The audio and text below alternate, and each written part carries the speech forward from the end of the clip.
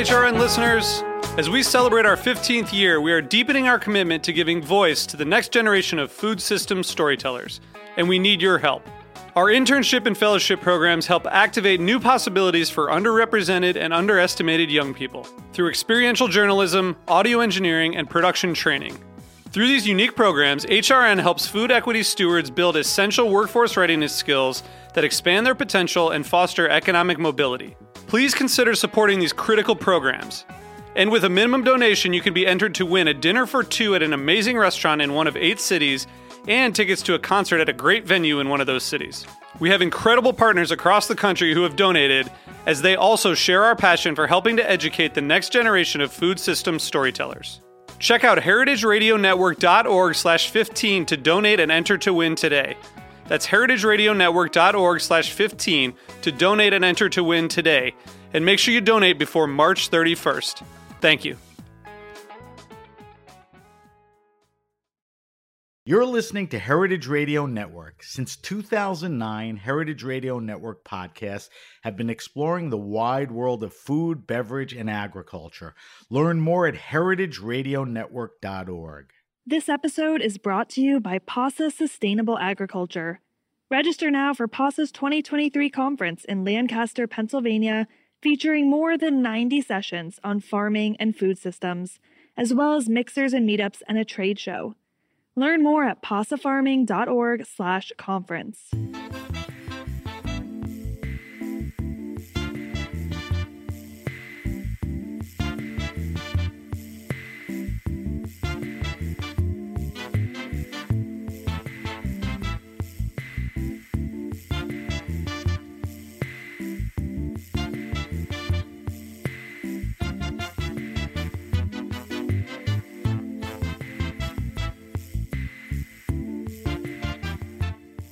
Welcome to the Grape Nation, your weekly wine journey.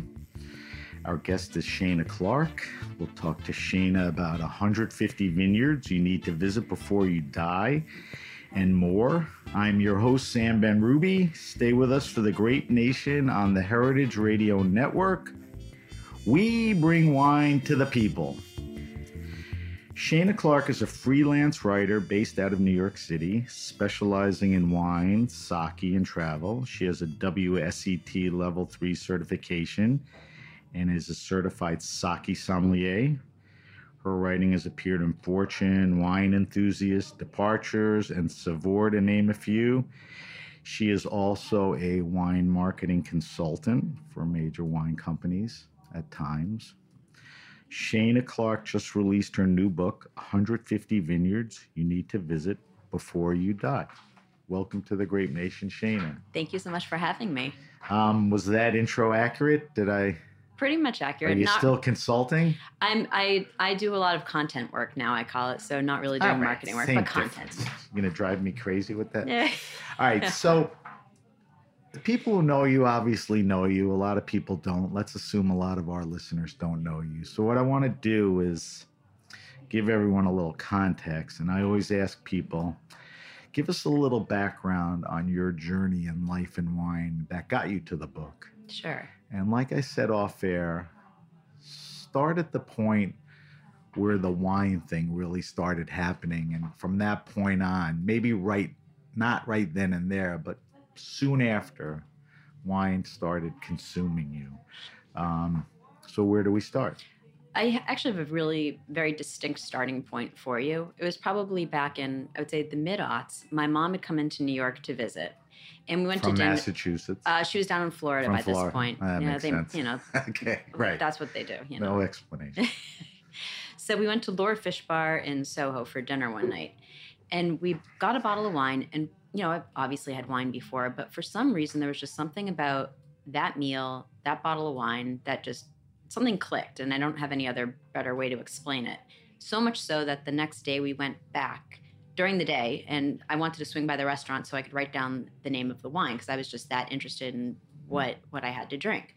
So that's really, I think, the very first starting point of when wine really kind of came on the radar for me. So I have a few questions here, and Sure. Usually I don't interrupt. So Laura's a great place, Mm-hmm. sushi, seafood centric. Yep.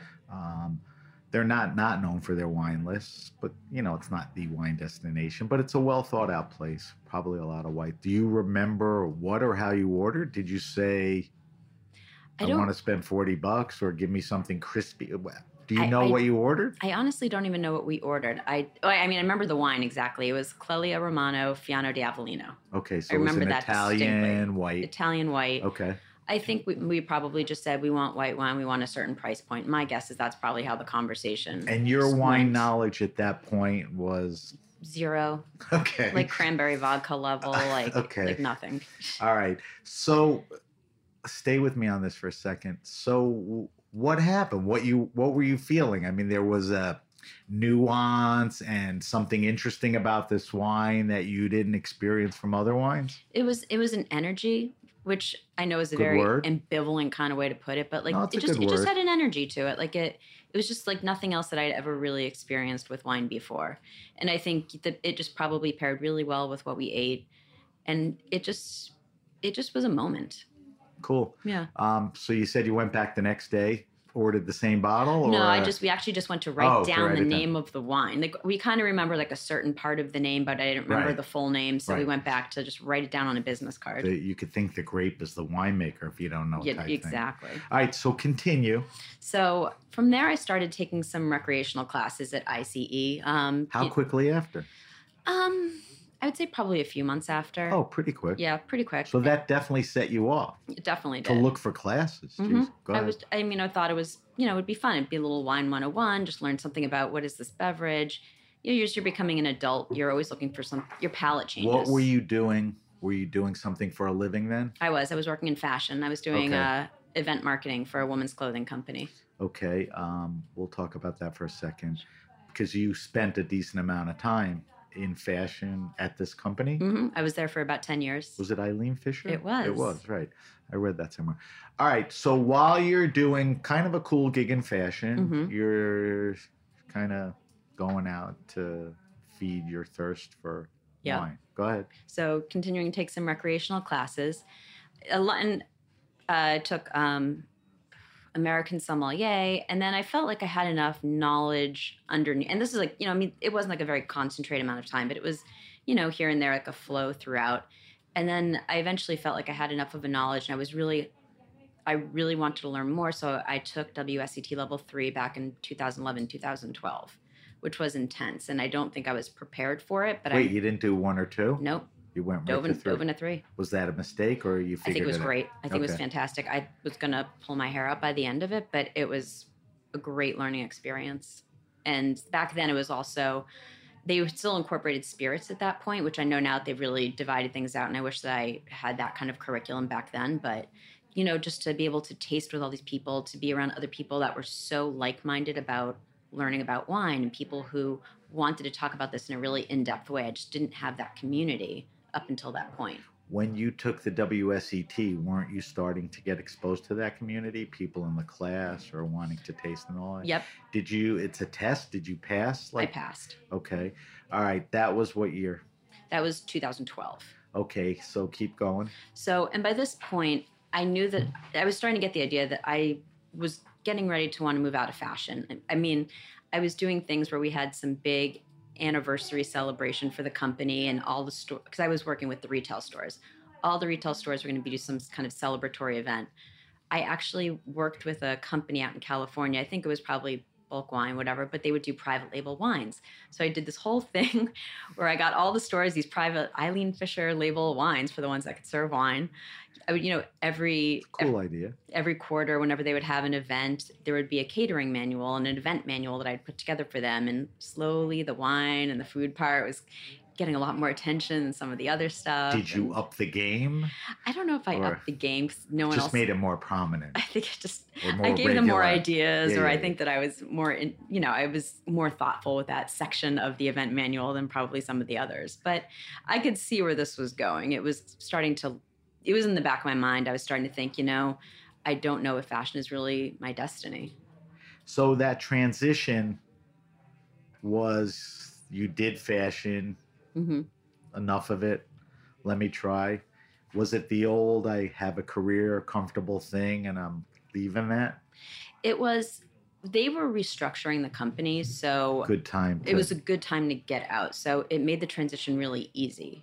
So I started off thinking, not really quite sure where in the wine industry I fit. I had actually done a little bit of interviewing with some hospitality groups, but it was still kind of just more marketing events, not really wine centric. It was more wine adjacent positions. But then I had the opportunity to kind of, when I left, I said, well, where do I want to go? Where do I fit in? So I did start with the marketing with. So don't mean to. So where do I fit in? But deep down, is there something you wanted to do? I mean, did you want to be a som in a restaurant or work at a? Were you that clear at that point, or you didn't know? I wasn't that clear. I didn't think I wanted to be on the floor. I felt that was a skill set that I just didn't have. Right. So I knew that probably wasn't for me. But I knew that I liked to write. I liked marketing. I liked all of those kinds of things.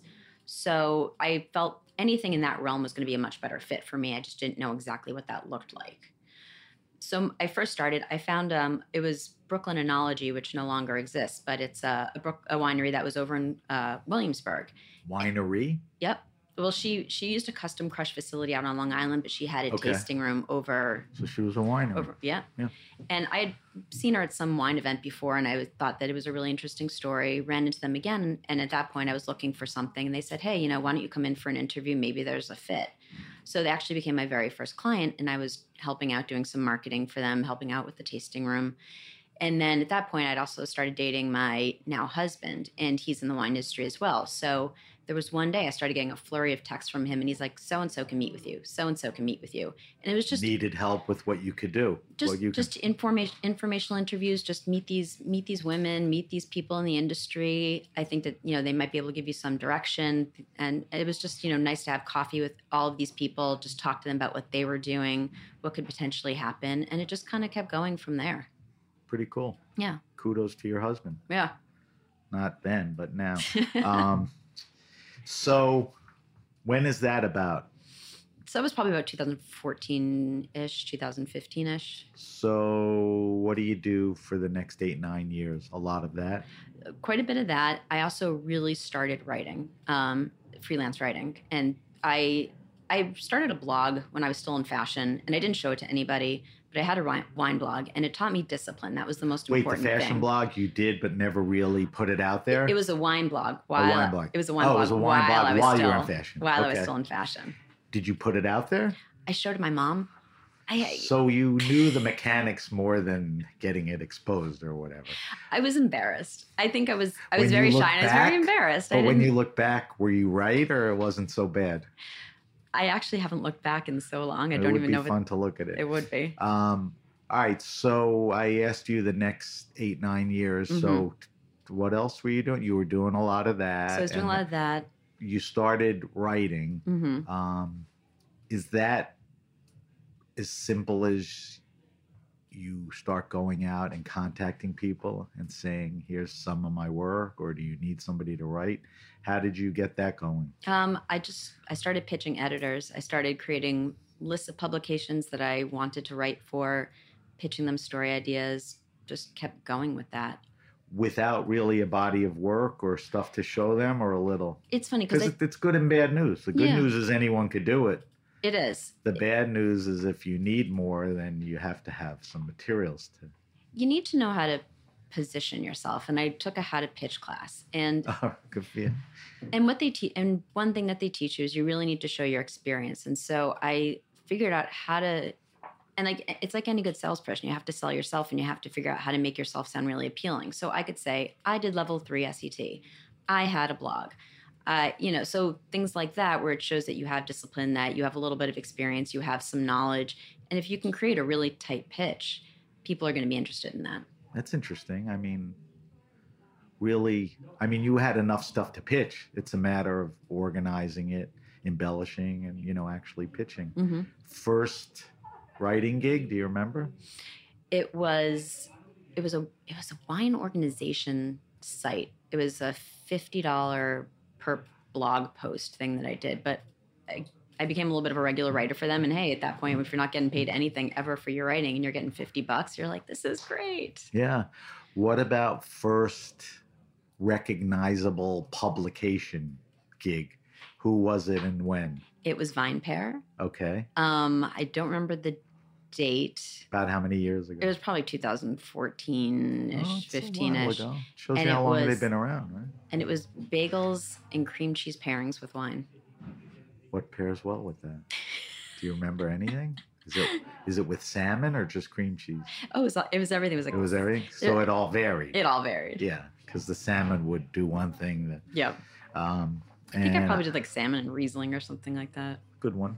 I assume you continued to write a few more things for them? Yep. Worked with them for a while and then just kept growing the roster of publications I worked with. Nice.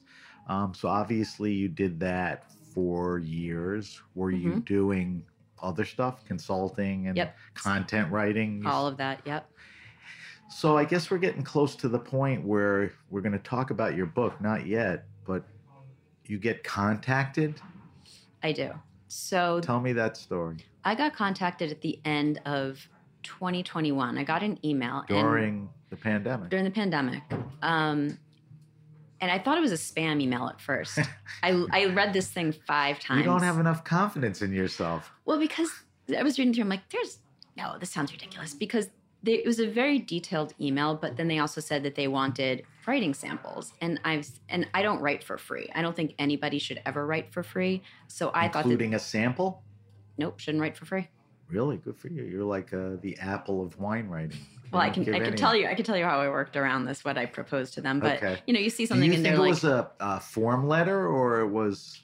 I think it was probably I'd wonder if they had sent it to like maybe 2 or 3, or it was just kind of the background. But it seemed pretty detailed and pretty personal. So they said, we want some writing samples, blah blah. Can we have a meeting?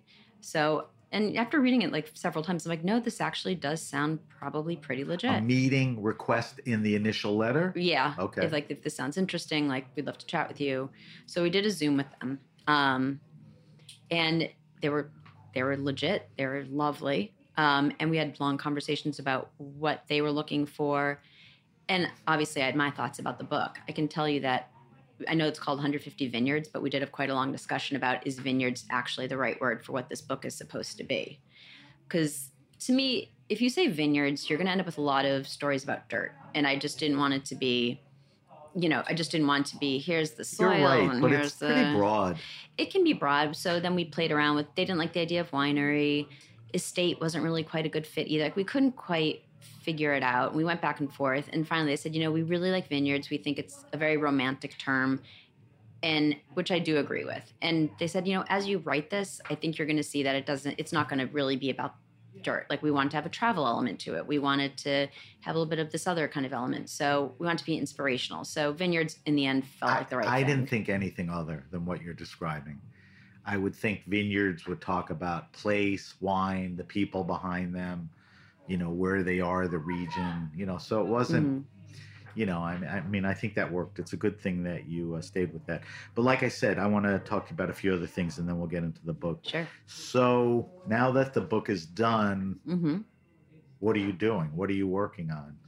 Do you have pieces going into publications? Are you pitching business? Both. I'm working on a few articles. I've been pitching editors quite a bit more now because I worked on this book for a good chunk of 2022, and by the end, my brain was kind of fried. So I just didn't have it totally in me to do as much pitching as I wanted to, but I kind of feel like now I have clear air. So get my ideas together. I'm pitching a lot more. I'm looking for more content clients again, trying to get more content work back in gear. So all of that. What do you have wish lists? Like, I would think you do. I'm curious what the answer is. I want to write about this. I'm curious about that. I want to go visit here. Everything involves time, money, if you can get compensated. But what's on your radar or what's on your wish list? In terms, do you want to pick one and we can drill down from there? Because there's a lot. I mean, there's so many places I'd love to see. There's so many publications I'd love to write for. There's so many things I'd love to do. Places. Okay. Places. I would love to see Greece. I've never seen Santorini or Greece or anything. Greece for the wine, Greece not for just the wine. for a Yeah. chill vacation. Right. Okay. Yeah, these are all like wine because a lot of my travel always kind of goes around with wine. I'm not one of those, let's go lay on a beach somewhere. It doesn't appeal to me, really. I want to go somewhere and see certain stuff. Things. Right. Yeah, exactly. Right.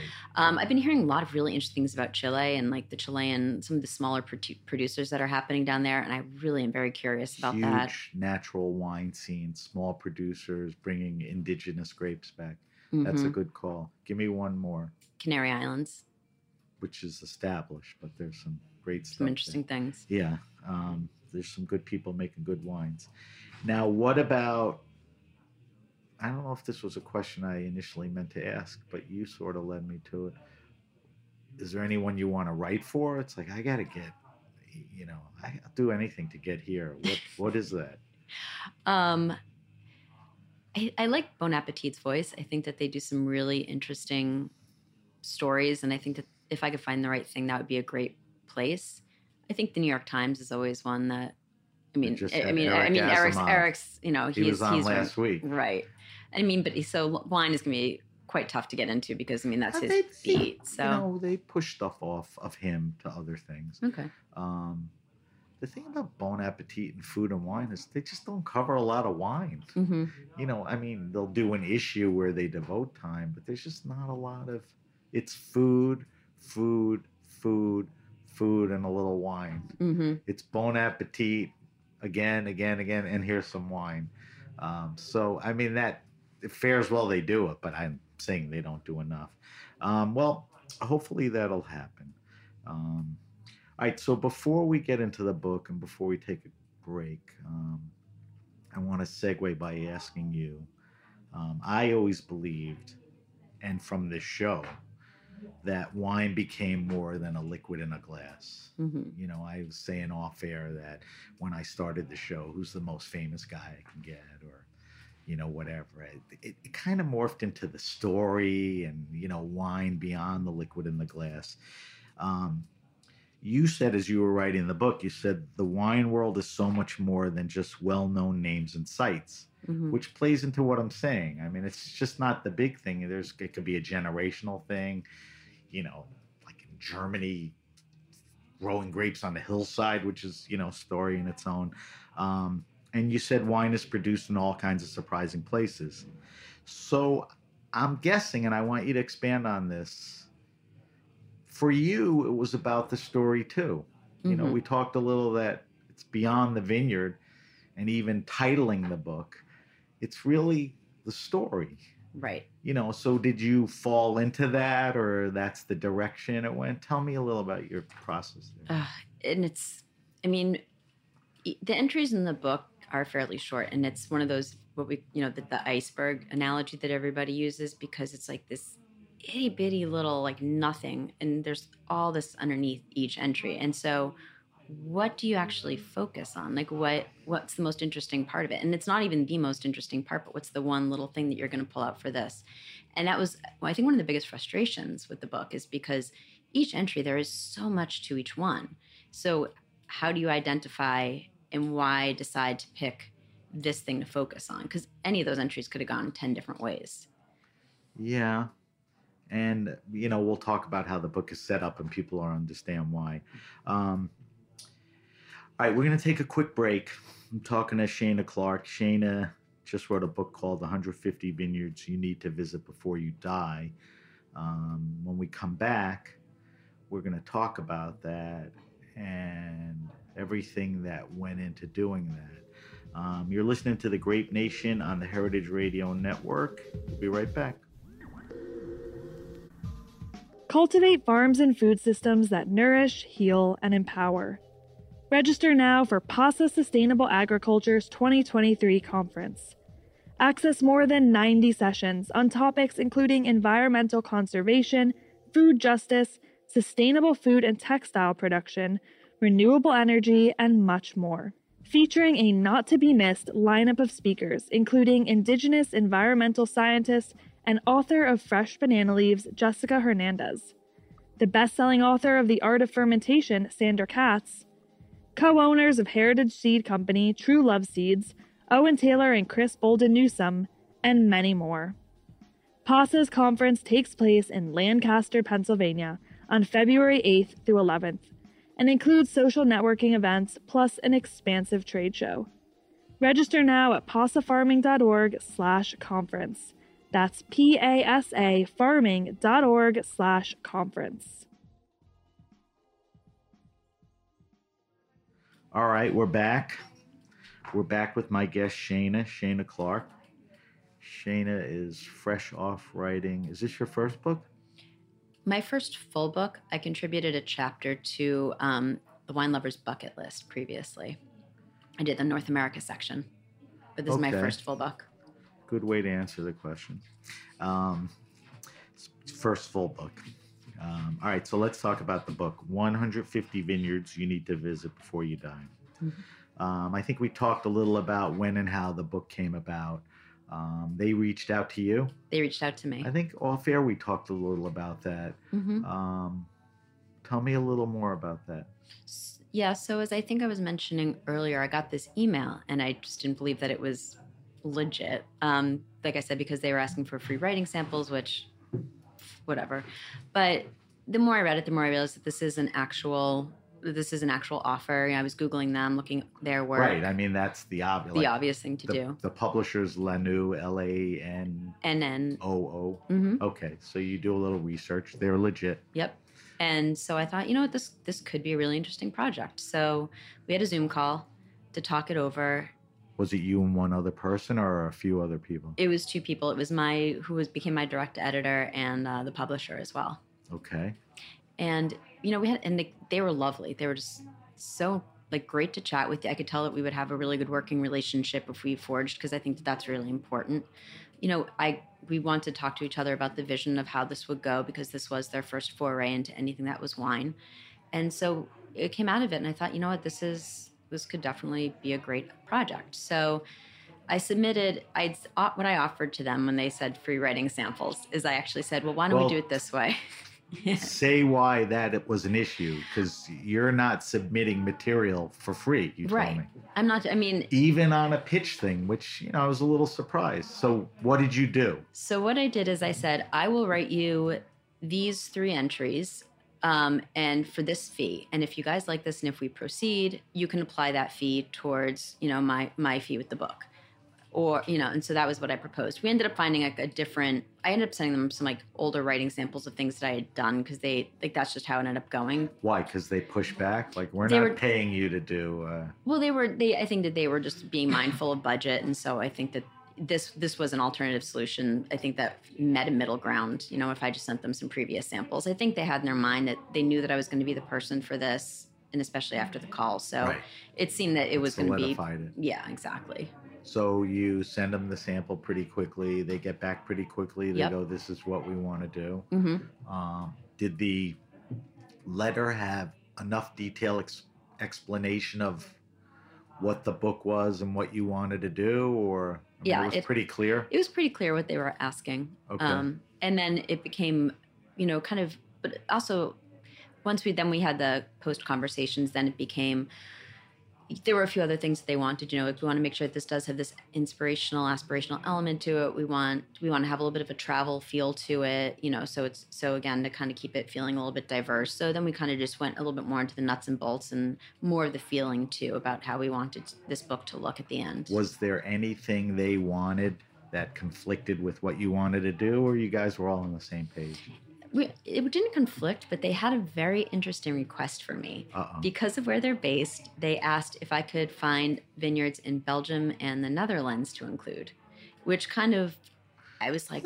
Self-serving in a good way. It's self-serving. Let's clarify that they're a publisher based in Belgium, so... Right, exactly. Not going through all the trouble, you might as well. But what'd you come up with, Heineken? No, I the thing is, and that's where a lot of things changed for me, because I really had never. I had a feeling there were wine like a few wineries out there, but it's not over here. At least we don't hear that much about a wine culture over there. No. So it got me thinking differently about what I wanted to select, because if we're doing things that are in places that are going to surprise people, I think that that's a really interesting way to take the book. Why it shouldn't be just these grand. Everyone knows who they are. It shouldn't be that way. I'll talk to you a little more about that. Yeah. So that request to help promote, their homeland enlightened you to a really legitimate direction, Yeah. which is pretty cool. When they contacted you, what was that, in 2021? 2021. When? Middle, end of the year? Towards the end of the year. Okay. And the letters and the submission of the work and the Zoom meeting right after you're on it? Yeah. You literally start? It started pretty quickly, and then we had a little bit of back and forth just with the contract. So that took a couple, 6 weeks or so. Okay. Oh, you sound tough. So now you're at the desk with your pencil or your computer. Wire to wire. Don't tell me the details. How long did it take to pretty much put the book together? Oh, God. Well, I had they initially wanted April deadline, which I just thought was absolutely impossible. So I said May 31st is the deadline to get. April? You're talking end of the year? No. We officially, I guess you could say officially got started, contract done, whatever, January. And I had to get the manuscript in May 31st. And they initially asked for April. I couldn't see that actually happening. So we were able to do May. Wow. It was crazy. Intense. So I didn't, I pretty much read everything, pondered over the front, the index and everything. It is 150 vineyards. Are there less or more? 150, exactly. It clocks in at 150. All right. So let's start with getting the elephant in the room out of the way. Okay. All right. The obvious question is, did you visit these 150 vineyards? No, I did not. Okay. So let's drill down a little. Did you visit any? Yes. Did you visit places because of the book? No, I did not visit places because of the book. I pulled a lot of inspiration from previous experiences. Okay, give me an example. For the book. You could be specific. Quite a number of the California ones I'd visited. I knew that there's something really beautiful and special going on over there. But then you're going to have ones like I included somewhere from Thailand. Like I didn't get a chance to go to Thailand. I hope one day to visit them out there. But there's certain the ones Belgian that are thing. Like, let me look at places that you wouldn't. Exactly. Okay. Exactly. One of the things I noticed, and tell me if this was sort of a theme or an interest. To me, it looked like a lot of the vineyards were not necessarily these large mega vineyards. I really looked to find names. I'm looking in California and is like Phelps or Camus going to pop up. None of that really anywhere. They seem like mostly they're family vineyards, and there seems like there's a story. So is that accurate? And was that a criteria? Like, I'm more interested in these places? It wasn't a criteria, but I think it speaks to a lot of where my interests are. I wanted to get a lot of these voices in, or at least attempt to get some voices in that I think may not normally get a format like this. Because I think with a lot of other places, you're doing these lists of the best, and some of these family-run places are not going to make that cut. Right. That's reality. I mean, there's enough other places as far as all of that.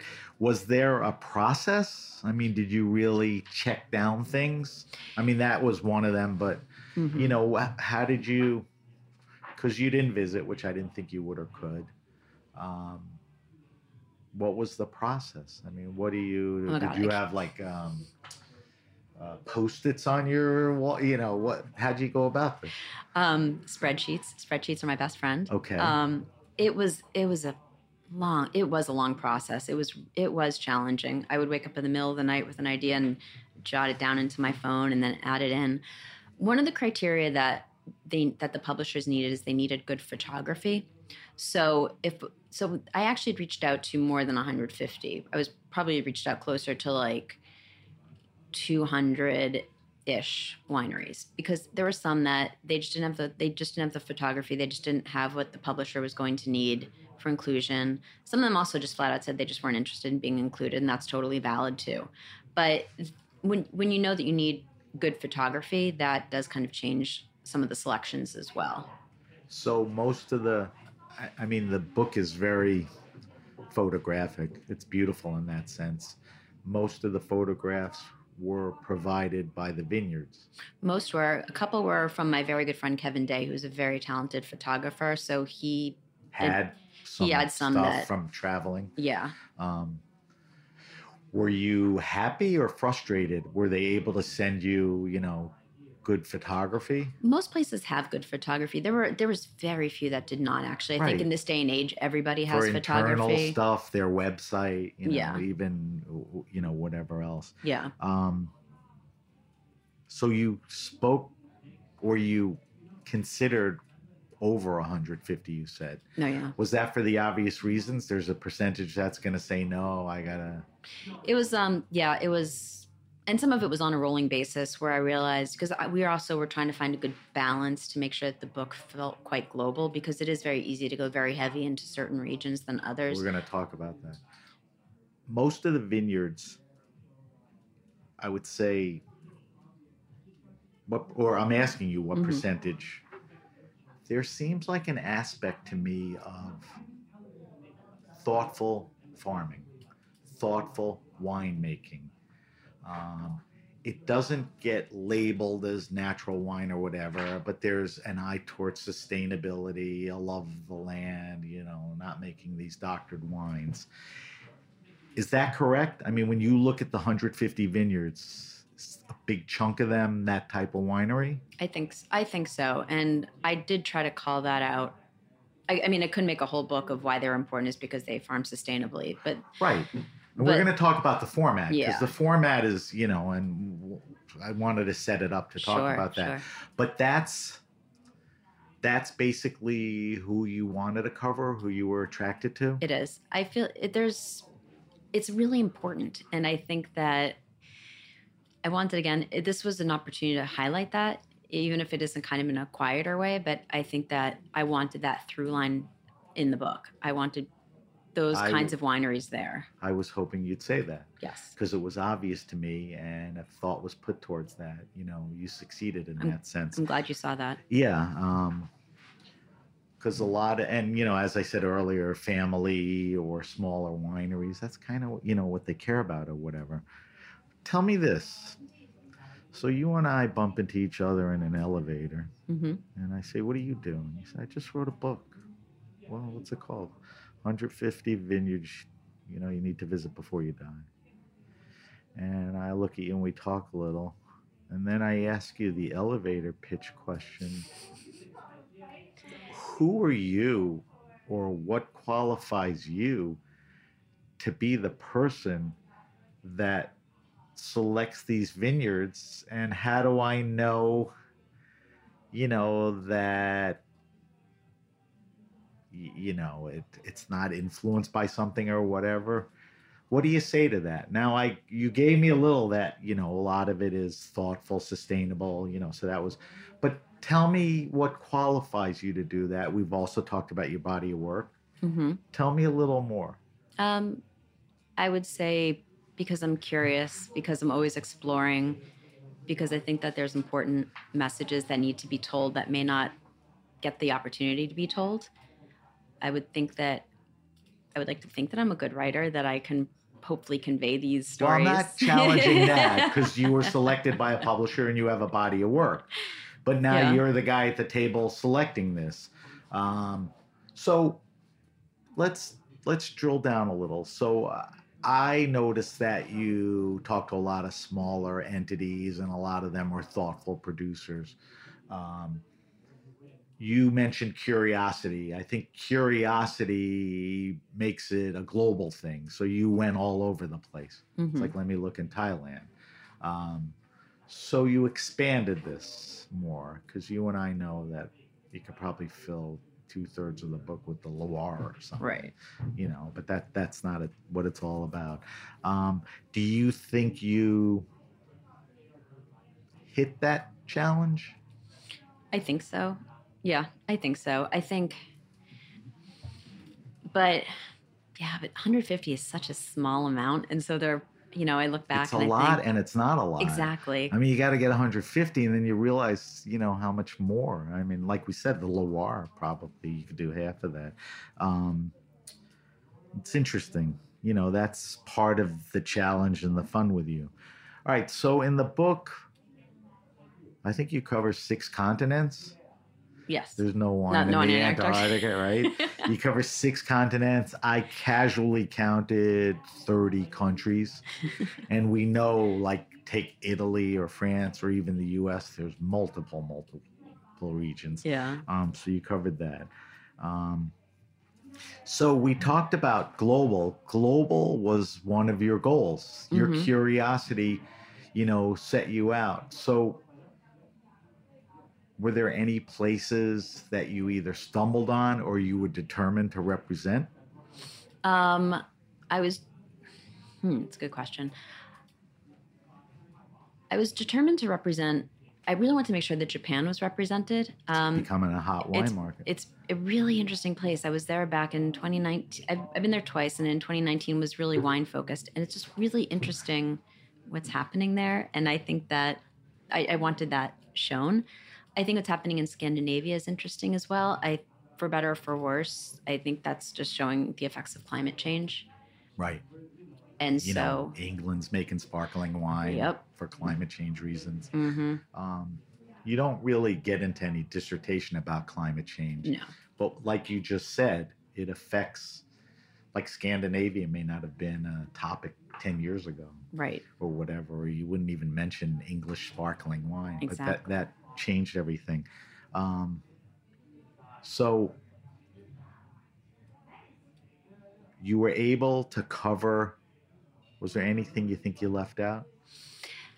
I think after you close the book, yes and no, because then you think about, well, in Italy, it was definitely, there was Tuscany, there was Piedmont, there was all those, but you look at something like Italy where there's wine made all over, and there's so many different regions that you're just not even touching within one country. So then you feel, well, did I just shine too much of a light on the regions that everybody already knows? Should I have maybe changed out the balance? But again, it's that push-pull of, well, people know Tuscany, so you want to make sure that you do have Tuscan producers in there. And if you're talking Tuscany, then we're also talking, we're doing, Montalcino, we're doing Bulgari, so it just gets Chianti, the whole thing. Tuscans, yeah. That's a tough challenge. Yeah. And that's a good example because it's a highly popular region. They're making a lot of different wines. And you could spend a good amount on it, but who wants to do that? The book has, and now we can get into, the book has a format in a sense.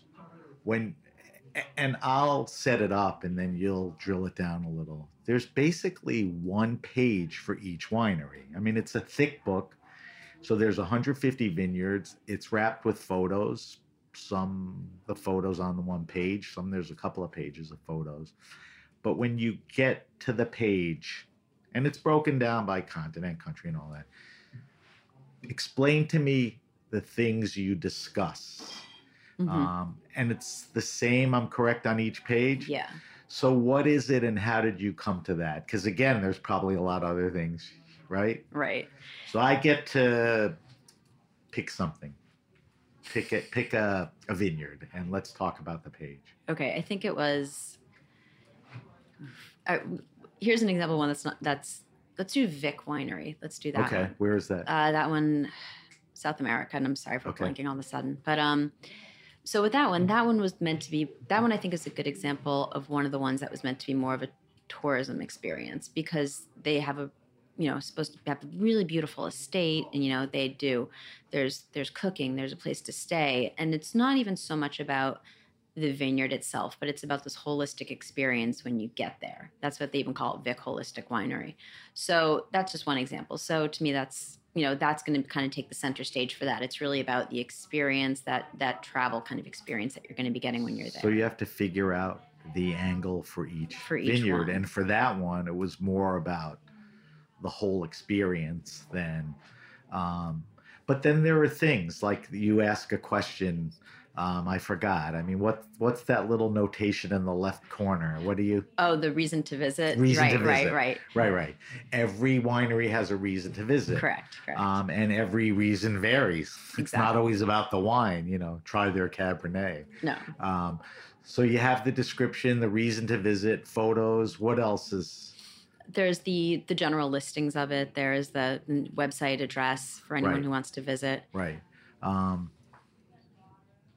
But there were some actually that, like Bechtold Vineyard. Where's that? That's in Lodi. So that it's one of the oldest Cinsault vineyards, possibly the world, definitely in America. But there's no actual address for it, so we kind of had to do this intersection of this street and this street. Oh, really? Yeah. That's pretty cool. Where'd you say, Lodi? I think it's Lodi. Yeah, Lodi has a lot of old vines, sandlands. All those guys are growing, head trained old, vines. It's pretty cool. People don't know enough about it. Is it obvious which country has the most entries?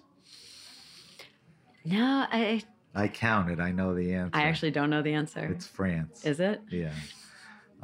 30 plus. And then I think Italy was next, and then the US, which plays to that they're there, right? What's curious is you don't even know. Yeah. Why? Because it doesn't seem like? Yeah, I think because there was also just going through the process and editing and taking this one in and, moving this one here, giving more focus to this. And so I think that I just kind of lost track after a while. That's interesting. Which regions and vineyards, after doing this, and I think when you said Japan, are not getting the attention they should be getting to this day? You mentioned two things, and I want you, I'll set you up. I think Chile, there's a whole movement down there. And I think Japan, you're going to see, Alice Firing was in here not that long ago. And I said, where do you want to go? And she said, Japan it's crazy what's going on there. So there's something going on. Anything that plays into that, vein, other ones that don't get enough attention. Yeah. I mean, in the context of the book, it's like I wrote about this because they didn't get attention, or I didn't get a chance because I didn't have room. I mean, what comes to mind? Probably have to look at the book to see where I weighed, but I know that, I think I could have done a lot more with Australia because Australia is huge. And I think that, I wasn't able to cover as much of Australia as I would have liked to have covered. Yeah, because there's tons of regions, and within, like Victoria or whatever, has tons of wineries. That's a good example. Yeah. Because it's very well known. I also think you may have been swayed by the fact that, maybe it's not as popular or in vogue as other regions, even though they make terrific wines. I mean, what I just said is silly, but all right. So I have kids. I don't know if you do. You'll tell me in a second. But this is the quintessential, if you had to pick your favorite kid question, like I have 3 boys. Can't answer that. But if I had to, I don't know, a gun to my head. After doing this book, you have to walk away with a thinking about, God, this is cool, or this is memorable, or, I love this because of doing the book. Anything come up? If you had to pick, the real question is the 150 vineyards, what's the one that, resonates the most with you? You don't have to answer, but answer it any way you want. Don't have kids that I can answer that one. That's easy. All right. So now you have, I brought the challenge to the table anyway. I don't know. I think that working on the book has piqued my interest in certain places to visit. Like I've already talked about, Scandinavia. There's that change that's happening. England, same kind of thing. That change that's happening. But I would like to dig into Argentina more. I don't think that I really have a great grasp on what's going on in Argentina. I'd like to see what's happening there. I think. But also, in that context, when people think of Argentina, there's a lot of Malbec producers, and they're starting to do a lot of other stuff. Are you looking at the Argentina beyond Malbec, or you're just happy to even get up to speed with that? I would like to go beyond. I would be Right. very interested to see that. Okay. The other thing that the book did, though, is surprisingly, it did get me to think about classic regions a little bit more that I think that I previously just kind of overlooked. And this kind of feeds into a little bit about what I've been drinking a little bit more, but I didn't pay that much attention to Bordeaux prior, but I'm now really interested in what's going on in Bordeaux. I don't really drink Napa cabs that much, but now I'm really kind of curious about going back to some of these things that I think I previously thought, they've had so much coverage, or they're just so well established. What can I contribute to this conversation? But then I realized by doing that, I'm glossing over a good portion of my own personal knowledge. So now those are two areas that I think I'm starting to just explore more. But don't you think Napa and Bordeaux, which have been very established, they're the big Cabernet makers in the world, don't you think one of the reasons they have your interest is because they're doing different things? Like Napa is starting to make more restrained wines. They're starting to plant different grapes. Mm-hmm. Bordeaux, I mean, there were always a zillion vineyards there, but a lot of these small ones are interesting. Mm-hmm. I think Ponte Canet is biodynamic. I mean, there's stories maybe people never knew. I mean, isn't that, that's the stuff that's interesting and worth reporting on, right? Right. But it's also just, I think, that base education level, that basic knowledge that I think you kind of think, I know this, I don't need to worry too much about this. But, right. But at the same time, it's worth looking into, and it's worth really making sure that you have a really strong foundation and a strong knowledge. I mean, they are very well-known wines and wineries for a reason. So why is that? So earlier when I said what type of stuff as a writer you want to work on, I mean, getting deeper into Bordeaux or Napa is certainly something interesting to you? It's something interesting to me. But to your point, exactly, because there is also, so you take that base knowledge and then you can talk about what's going on. Yeah, I mean, that's what's compelling and interesting to me. I think people are based on the base knowledge, and some that's it, and others are like, wait, I'm hearing stuff, tell me about it, which is pretty cool. I think it was in the intro or whatever, you talk about great vineyards. So in the end, before we wrap up and do our wine list, what makes a great vineyard? What makes a great vineyard post writing this book? By writing the book, you came across certain tangible things that kept coming up. I think what makes a great vineyard, I think the people behind it really make a great vineyard. The people who are being thoughtful about their farming, the people who are being really thoughtful about what they're planting, how they're taking this land and paying respect to it. I think that's, and then the stories from these people, the family connections that they potentially have with this land. I think that it's really the people that makes a great vineyard. So we were talking, did we talk on air? I've been sitting here so long. Did we talk on air or off air about the title of the book, Vineyards? Like you were, that may have been off air, that you weren't sure if 150 vineyards was vineyard the right, it could have been winery or a place or whatever. Yeah. And I think what you just said, that vineyards in reality are people. Yeah. And that's definitely what makes a great vineyard, the people. Yeah. And how they approach it. What else? Anything else can you think of?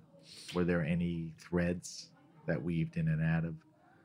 I think it was, you could just talk about general terroir, just where they are in place. But I think a great vineyard also signifies something about the region. It's telling a different story too, or it's grounding a place. For better, I don't know if that's really the right way to say it. Well, but try to set it up in an example. What do you mean by that? So, do your best. I think, all right, maybe we'll talk about Ponte Canet, because I think that's a really great example. So they are quintessential classic Bordeaux. So I think that they, with their biodynamic practices, with the changes that they are trying to make, I think that they are telling a story about Bordeaux in two different ways. They're telling that classic Bordeaux story, but they're also telling about the future of Bordeaux. That's a good way to put it. I think Roederer is doing that. Cristal, all their other champagnes, they're a biodynamic house. They're a house champagne. They're not huge, but they're not small. They're not a grower. So yeah, I think getting that story out there is important. All right, so the book is 150 vineyards to visit before you die. Shana will tell us at the end of the show the best places to get it.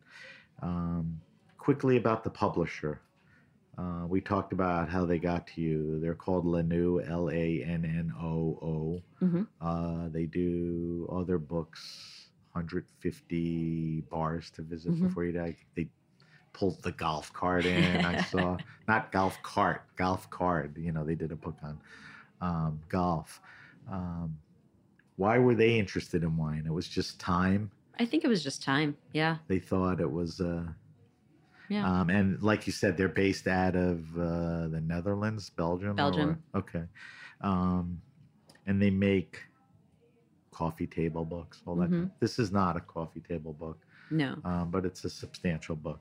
All right. So we'll tell people where to get the book in a minute. Let's do our wine list. I think you cheated and looked at everything, and probably the spontaneity of this is the most fun. But the reason I do this is it's really fun to turn our listeners on to great suggestions from people from all walks of life. It's just as fun to hear what Eric Asimov has to say. And then you, after doing this book, I'm just curious, put a little more pressure on you. All right. So first question is, what are you drinking now? What's in your fridge? What are you tasting? What's interesting to you? Do you change for the seasons? Sure. What's out there? I think you probably get this from all guests, but I drink pretty broadly. So it depends on what I'm in the mood for. I think salty whites are always kind of a go-to. You like whites with that salinity? I love that salinity. What does that point to? Anywhere? Is that like Muscadet or Italian coastal wine? I mean, what? A lot of volcanic ones. Okay. Volcanic wines. Do love Riesling. Always will love Riesling. Like I said, recently I've been kind of digging into things that I don't really understand, such as Cabernet, because why not? Always good to learn. To this day, you have not drank a ton of Cabernet? Correct. Okay. That's interesting. So lighter reds, Italian. I mean, it's really just kind of what's.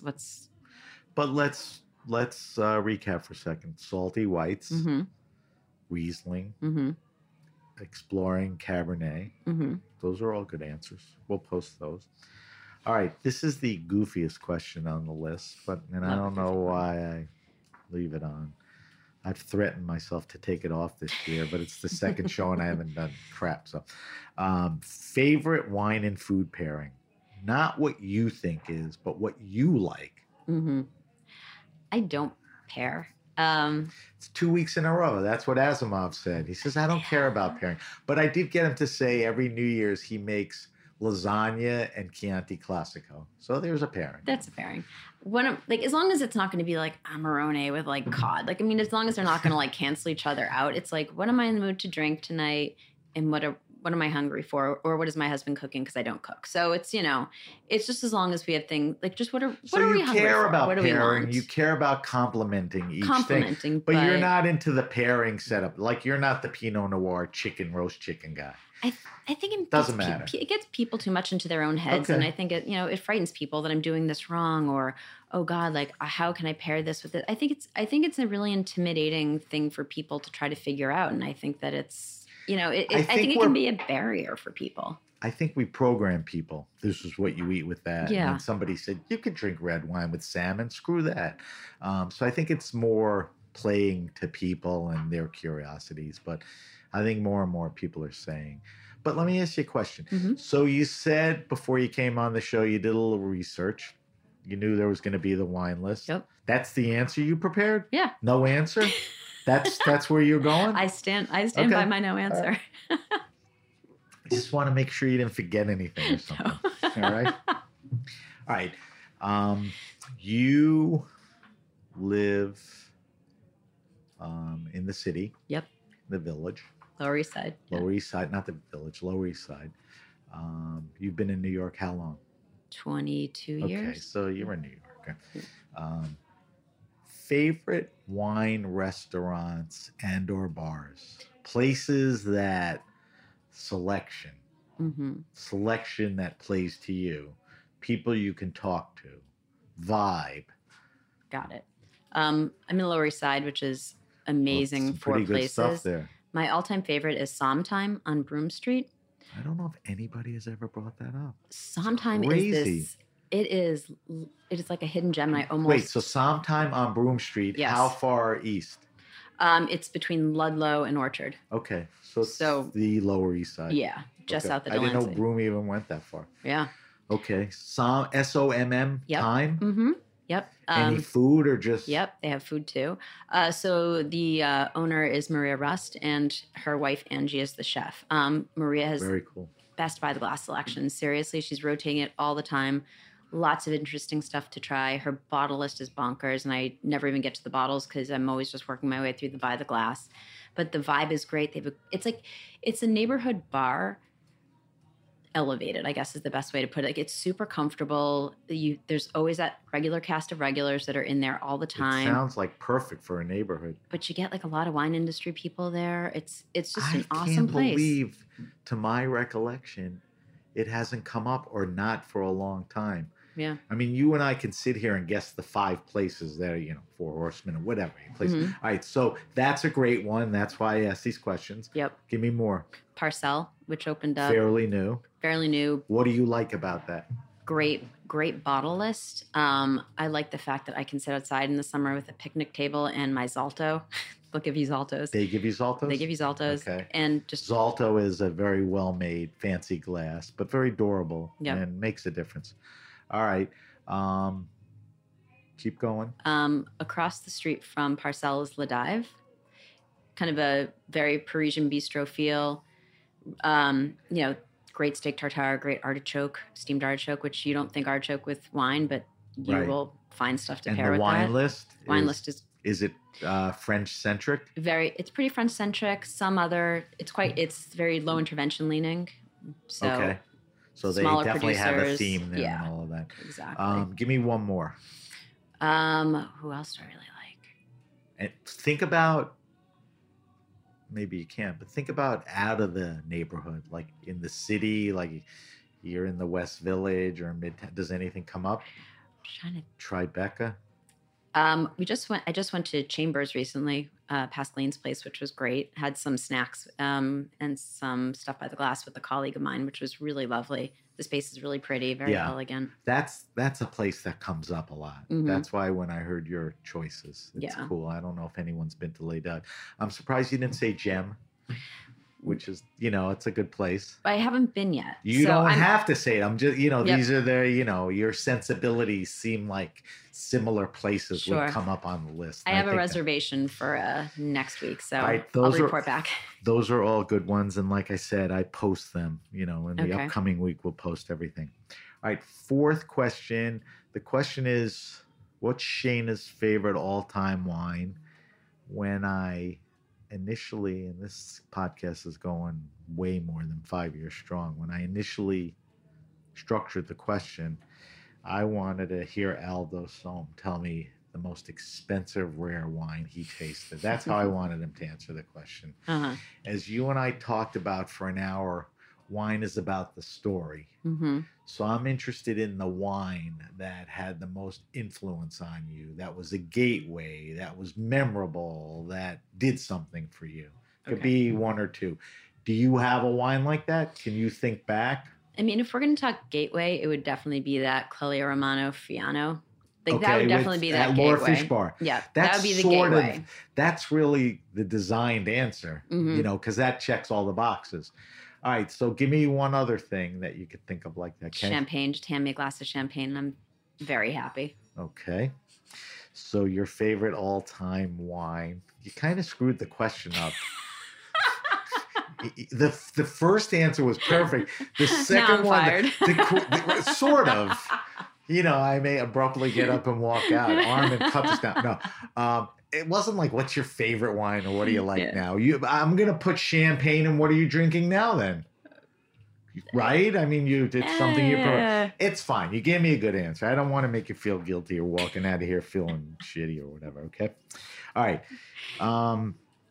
You should be able to handle this. I always ask my guests, recommend to me the best wine around 15, 20, 22 bucks. Try to give me a red, try to give me a white. You can go category. Like I always say Muscadet because It's great value. There are some great makers. It plays into your salinity thing. Mm-hmm. I always say my kids are, they're in their late 20s. They can't show up at a party with supermarket wine, but they can't afford $50 either. So how do you wow at 20? Right. What comes to your mind? See, this is the one that was. I know I should have been spontaneous. Oh, so you're unprepared? Well, I've been struggling with this one, I will say. All right, so let's think of me as your wine therapist. I will help you get it out of you, okay? I will. Well, because I think that every region you're going to find something that fits that description. Anywhere you go, there's going to be something that works. It's a matter of finding someone to help guide you there. I know that. So I used to. I like that answer. Okay. All right, I like that answer because probably in most regions, there's a value to the region, or like in France, like Muscadet is generally, Eric Asimov last week, he answered the question very broadly and said, just go into a really good wine store. The guy's there to turn you on and ask him, I got $18. I like this kind of red, Yeah. But you took it to another direction, which is every region has value. So pick your region, look for the value. Yeah. How else can you answer that? You got any specifics? If you do want to get specifics, I do think that South African Chenin Blanc is great. There's a lot of really interesting stuff happening down there, and I think South Africa overall has some great values. That is a perfect answer. Because, no, really, it's a region that deserves attention. There's some great winemakers. It's not expensive yet. There's, some nuance to some of the wines because of locations and all that. That's great. So that's white. I'm going to force you to think a red. Can I go back to my... Red is tough for everyone. See, red is really hard. It tends to be a little more expensive. And again, it's like, let's think together. Remember, I'm your wine therapist. How come Eric can get away with saying go to your wine shop, and I'm going through the rigor here? Because he's Eric Asimov. I'm not even Eric Asimov. I have the pleasure of having him on. You ain't getting out of here until we work a red out. God. All right. Let's think about the book. I mean, no. You know what? I'm not going to let you use this answer, but I'm going to give it to you as an example. The Chilean reds by these small producers with some of the indigenous grapes, literally. I had Isabel Leger on from Raw Wine. I interviewed her. We opened up a wine. It was a Chilean red from Maule, M-A-U-L-E. Mm-hmm. I said, how much is it? She goes, $18. It's crazy. All right. So. All right. I got one for you. Dig deep. All right. Let's do something Portugal. Douro. Perfect. Now, I traveled to the Douro, took the kids there years ago. There's great value. I think like everywhere, it's climbing up a little. But to your recollection, there's still good Douro wines for 18, 20, 21? I think so. I think you're right, too. And maybe even Alentejo or other places. All right. Good job. Good job. I give you a B+, all right? The reason I don't give you an A is because you cheated on the questions before. And when you do that, you should get an A. That's okay. But on pure effort and great answers, you get the B+, all right? All right, we got to wrap up, Shana. Okay. It was a pleasure to talk to you. Let me do a quick wrap up and get some info from you. So if you have a question, suggestion, wine happening, or event, hit me up at sam@thegrapenation.com. That's sam@thegrapenation.com. Subscribe to the Grape Nation podcast on Apple Podcasts, Stitcher, Spotify, Google Podcasts, or wherever you get your pods. Leave a review if you like the podcast, and think about subscribing. If you want the show delivered to you weekly without searching around for it, just hit the subscribe button. No brainer. Follow us on Instagram at @SBenRuby, on Twitter @BenRuby. I know it's a little confusing, but you can get to us through our hashtag, The Grape Nation. On Facebook, we are The Grape Nation. We will post Shana's wine list, her wine list selections on our social media sites in the coming week. All right, so Shana, if people want to get the book, yes, where are the best and obvious places to get them? Bookshop.org, and they will. Now let's talk about that for a second. Bookshop.org is a site kind of a clearinghouse for smaller booksellers, or how does that work? Bookshop.org works with local bookstores. Okay. So you can order it and then pick it up or have it sent from your local bookstore. So it supports the local guys. You can also order it on barnesandnoble.com. There is Amazon if you so choose. Okay. But it's out there in the world. I don't know if you know the answer to this or not. I don't. But what's it called? Bookseller.org or .com? The first one. Oh, bookshop.org. Bookshop.org. Mm-hmm. Do they have pretty heavy participation? Like, did you find like Wise and Strand and this guy in New York not on it, or pretty much everyone? I think it seems pretty well. I've ordered from there and I've picked up stuff at McNally Jackson, so I know that they're pretty. So they have. Yeah. Okay, that's what I want to hear. All right, so all the usual places in a good way. Yep. Like we love to talk about small winemakers and families and people that put their soul into it. We want you to go support that bookseller that went out of their way to get it. But if you can't, you know where to go. If we want to follow you on social media, do you post? I do post at Shana Speaks Wine. That's on Instagram. Shana Yep. Speaks Wine. Yep. That's your Instagram account. Anywhere else? Twitter. Well, Twitter. Instagram's your main gig, right? Correct. Twitter. Yes. Ish. Okay. Yeah, I don't use Facebook that much, so Instagram is probably the. Maybe this year we'll get on TikTok. We'll see. Maybe not. Not sure how I feel about that. All right. Do whatever you want. Like I said, we're going to post. Feel free to post, repost. All right, Shana, we got to wrap it up. Thank you to our guest, Shana Clarke. Shana's new book. We just told you where to get it. Go out and get it. It's a... How do I say this without sounding silly? I was going to say it's a fun read, but that's not... It's a very cool read. I think it's a book to have on your shelf for your arsenal. I think if you're into wine and you want to know more about places and you need a reference, it's good to have that. I think there's a lot of reasons why you should own it. So go out and buy it. So thank you to Shana. Thank you, as always, to our engineer, Armin, at the board, and everyone at the Heritage Radio Network. I'm Sam Ben-Ruby, and you've been listening to The Grape Nation. The Grape Nation is powered by Simplecast. Thanks for listening to Heritage Radio Network, food radio supported by you. Keep in touch at heritageradionetwork.org/subscribe.